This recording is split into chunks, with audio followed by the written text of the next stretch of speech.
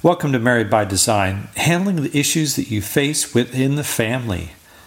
There's been such an attack on the family lately, and yet God does have the answers for the major issues that the family faces. And that's what we'll be looking at in this episode of Married by Design. The purpose of the Married by Design podcast is to encourage couples to enjoy all that God has for them in their marriage relationship. Thanks for being with us on Married by Design. Jan and I have been very excited about sharing the series entitled Handling Life's Issues. We've looked at a number of heart issues from fear to anger to lust and have talked about solutions that God has for those issues. God really is lovingly guiding us and knows what's best for us. It's important for us to understand what He says and how to follow it. Last week, we looked at issues related to marriage. There's so many issues that a couple will face in the marriage relationship through the years, and so many marriages end in divorce nowadays, and yet God provides us solutions. And last week, we looked at God's solutions in the marriage relationship, those areas that Jan and I have seen over the past 25 years of marriage counseling. If you haven't listened to that episode, we'd encourage you to take the time. This week, we're going to address issues that we see very commonly within the family. We've been involved in ministry for the past 25 to 30 years. Joe served as a family pastor, encouraging and counseling families for 8 years in Visalia. And I also served in a church in Lemoore for 12 years. While serving there, Jan and I saw a number of issues and encouraged families that were struggling. And that's what we want to look at this week. We talked about those patterns that we've seen in families that are struggling, the challenges that a mother and a father will face, and the way that they can move through those challenges to parent in a way that glorifies the Lord and gives their children the biblical foundation to know the Lord. We want to emphasize, just as we did with marriage, that God calls you to be faithful. You don't have total control over your spouse or your children, but you can decide to do the things that God wants you to do and see His blessing in it. So in this episode, we're going to lay out a number of issues that we've seen. Our first encouragement to you is to live out your faith within your family. That's what children need today, and it's so needed within the family. That's right. So many root issues that we face in the marriage relationship are also seen in the family. If the husband and the wife, the mother and the father are not walking closely with the Lord, a lot of issues begin to manifest themselves. When we walk closely with the Lord and we see that example, that close relationship with Jesus tends to resolve a lot of potential issues and keep us from problems in the family. And that takes us to Deuteronomy 6. This passage is so crucial when we think about the relationship of the mother and father to the children, and how important it is that we live a life of seeking after God and time in His Word. Let me read part of Deuteronomy 6, starting in verse 4. Hear, O Israel, the Lord our God, the Lord is one. You shall love the Lord your God with all your heart, and with all your soul, and with all your might. And these words that I command you today shall be on your heart. This is the main key to dealing with the issues within the family, walking with God and seeking Him. Well, Jesus said in John 15 that apart from Him, we can do nothing. He is the one who gives us wisdom and understanding through His Word. He is the one who gives us strength and endurance that we need as parents through His Holy Spirit. That's why the Lord called Israel to love Him with all their heart, all their soul, and all their might. This is the greatest commandment in the New Testament also. But if we love God with everything that we have, He gives us a power and a perspective that will carry us through any difficulty and challenge in the family relationships. As parents, we need to be seeking after God, loving Him, reading the Word, praying and calling out to Him. There is a great spiritual power in that. There is a great stability that it gives to your heart. There is a consistency in your life that your children will see. They will see that integrity and that heart for the Lord. Even in difficult times and the challenges of the teenage years, they need to see you walking with God. Your faith works. Notice what else the Lord said to Moses and the children of Israel. He called them to have His Word, His truth, on their heart. We have so many empty philosophies and ideas out there today about how the family is supposed to work and how we're supposed supposed to think about the family. It's a lot of worldly wisdom that obviously doesn't work because we see the hate, the emptiness, the loneliness, and the heartlessness in the world today. And contrast that with a Christian mother and father that are seeking after God and immersed in His Word. They have the right perspective and God's wisdom every day of their life. They have encouragement and faith that's built up because they're in the Word. They can begin to dispel all the bad ideas and teaching that their kids are exposed to today. And this brings us to verse 7 in Deuteronomy 6. You shall teach them diligently to your children, and shall talk of them when you sit in your house, and when you walk by the way, and when you lie down, and when you rise. You shall bind them as a sign on your hand, and they shall be as frontlets between your eyes. You shall write them on the doorposts of your house and on your gates. Notice what the Lord says. It shouldn't only be in the parents' heart, but the parents must teach their children diligently. You as parents need to talk about the Word wherever you are throughout the day to make it part of your life, your own thinking, and your family conversations. It needs to be in focus during the day, and you need to be applying it all the time. Your children should become well versed in the truth of God's Word. They may not always follow it, but they need to know it because you've taught it to them and talked to them about it.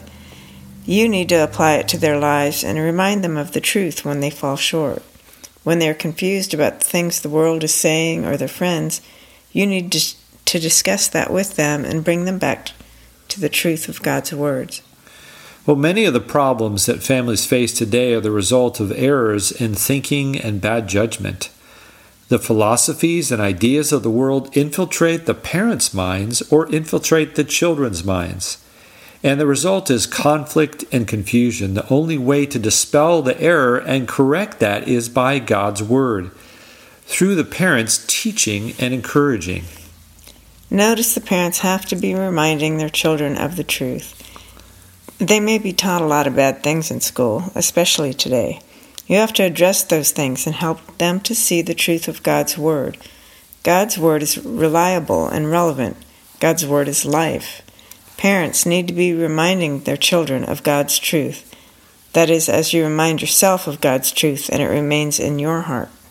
That's right. If you want your family to function well, you can't relinquish your children's education, especially the education of their heart, in the hands of the school. It's your responsibility. It's something that you have to see and take on and build into your children's lives so that your family functions properly and it promotes harmony and godliness in the home. This means that the parents, especially the father as the leader of the house, needs to take the initiative and recognize those issues that need to be addressed in his children's hearts. You need to talk about this as husband and wife and pray about it. You need to plan your teaching and discuss it as a couple. You need to correct those errors that you see in your children's thinking as they grow up. Correcting your children is so important. It's so important to not only teach them, but discipline them. This is what is so sadly lacking in our society today. Children are not brought to any consequences because of their bad behavior. It seems that most parents just allow their kids to do whatever they want. They don't teach them the truth, and they don't correct them when they do the wrong things. They somehow believe that by being nice to their kids and passive, that they're going to help them to be good adults. And that is so far from the truth. The reality is that when we fail to bring consequences in society, people go from bad to worse. And that will happen in the family too. Yes, looking in Ecclesiastes 8 verse 11, it reads, "Because a sentence against an evil deed is not executed speedily, the heart of the children of man is fully set to do evil." Boy, we see that verse being lived out today. We're not going to get too much sidetracked, but you see that a reasonable punishment is not carried out, and therefore there's an increase in our society in violence and crime, especially in cities and areas where there's a real lack of prosecution of crime. But we're not primarily focused on society, but on the family. And one of the greatest issues in the family is that they follow the same pattern as the world. Parents, again, believe that it's better to be passive and let your kids do whatever they want, and they never bring consequences in their life. And this is so countercultural. Proverbs 13, verse 24, he who spares the rod hates his son, but he who loves him is diligent to discipline him. There's a lot packed into that verse that's countercultural. First of all, if you don't discipline your children, you actually hate them. That is powerful. Because we love our children, we want to correct them and discipline them so they will grow up happy and productive, so they will know the boundaries of right and wrong and function within God's will. It takes a lot of work. It isn't always easy, but we need to give them that structure so that when they grow up, they will be responsible and caring adults. Frankly, the easier way out is to not discipline your kids, to never correct them. And I think in some ways, parents that don't discipline their kids at all are buying into the unbiblical philosophy of the world and not loving their children. That sounds a little harsh, but that's what the verse says. If you spare the rod, you're hating your son. You don't care about them enough to discipline him and correct him. We should give another example, but we'll make it a little clearer for you. If you had a friend or a relative that was doing heroin and was destroying their body and their life, do you think it's more loving to be permissive and support what they do, or to point out and talk to them about it? I think almost everybody would say that if you really loved them, you would confront them about it and do everything you could to correct their behavior. That's right. It doesn't mean that you attack them, but it does mean that you have a responsibility to lovingly confront the issue and try to help them to see the error of their way. To passively watch them destroy their bodies and their lives would be a very heartless and unloving thing to do. Okay, that's an extreme example, but there is a parallel to children today. When a parent is passive and allows the child to run rampant, they are just doing as that verse in Ecclesiastes indicated. The children will set their hearts to do evil. That can't end well in the child's life, and it will not help the family to function properly and live in harmony. Well, what does that mean for parents? It means that you need to discipline your children, whatever it takes. I know that different people have different convictions about spanking and proper consequences. The key is that you need to bring an effective consequence for their sinful behavior. Nothing should be done in anger or retaliation. The only motivation a parent should have is a deep love for the child to correct them. But that correction needs to be done. If you want to have harmony in your family, if you want to see your children grow up to be all that they can be, you need to discipline and bring a reasonable, proper punishment into their lives for disobedience. It's so clear in Scripture from verses and Proverbs, as well as the example of God the Father with the nation of Israel in the Old Testament. He loved them enough to correct them and bring consequences in their life, leading up to captivity, to bring them back to the right place. Yes, and in Hebrews chapter 12, verse 13, the author there writes, "For the moment all discipline seems painful rather than pleasant, but later it yields the peaceful fruit of righteousness to those who have been trained by it." If your kids are struggling or your family relationships are broken down, you need to ask yourself whether you are living and teaching the Word yourself. Are you loving God and encouraging your children to love God? Are you having a high moral standard and encouraging that in your children? Are you correcting and disciplining them when they fail? It doesn't mean that there's not grace there and encouragement, and it doesn't mean that you become a harsh parent, but it does mean that you love them enough to correct them. Well, the last thing we observed in parents is that they don't love their children enough. They say they do, but it's not seen in their actions. They don't follow the principles in 1 Corinthians 13 about being patient and kind and living sacrificially to care for their children. It doesn't mean they let their children run the family, but it does mean that they put a priority on their relationship with God, their relationship with their spouse, and then their relationship with their children. They spend quality time with their children and invest in them and nurture them. In 1 Thessalonians chapter 2, verses 7 and 8, Paul wrote, "But we were gentle among you, like a nursing mother taking care of her own children. So, being affectionately desirous of you, we were ready to share with you not only the gospel of God, but also our own selves, because you had become very dear to us." You see that Paul had a tenderness and a great affection for his spiritual children. Fathers and mothers need to have that same tenderness and care for their children. They need to see they are, in a sense, shepherds and their children are sheep. Sadly, people see a conflict and a contradiction between these two ideas. They don't see that a parent should discipline their children, but also have a tender affection. That's so far from biblical truth. It's because you have a tender affection and love for your children that you discipline them. You care enough about them to correct them. Again, this discipline is not out of control or vindictive. It's because you love your children that you are tender to them and you correct them.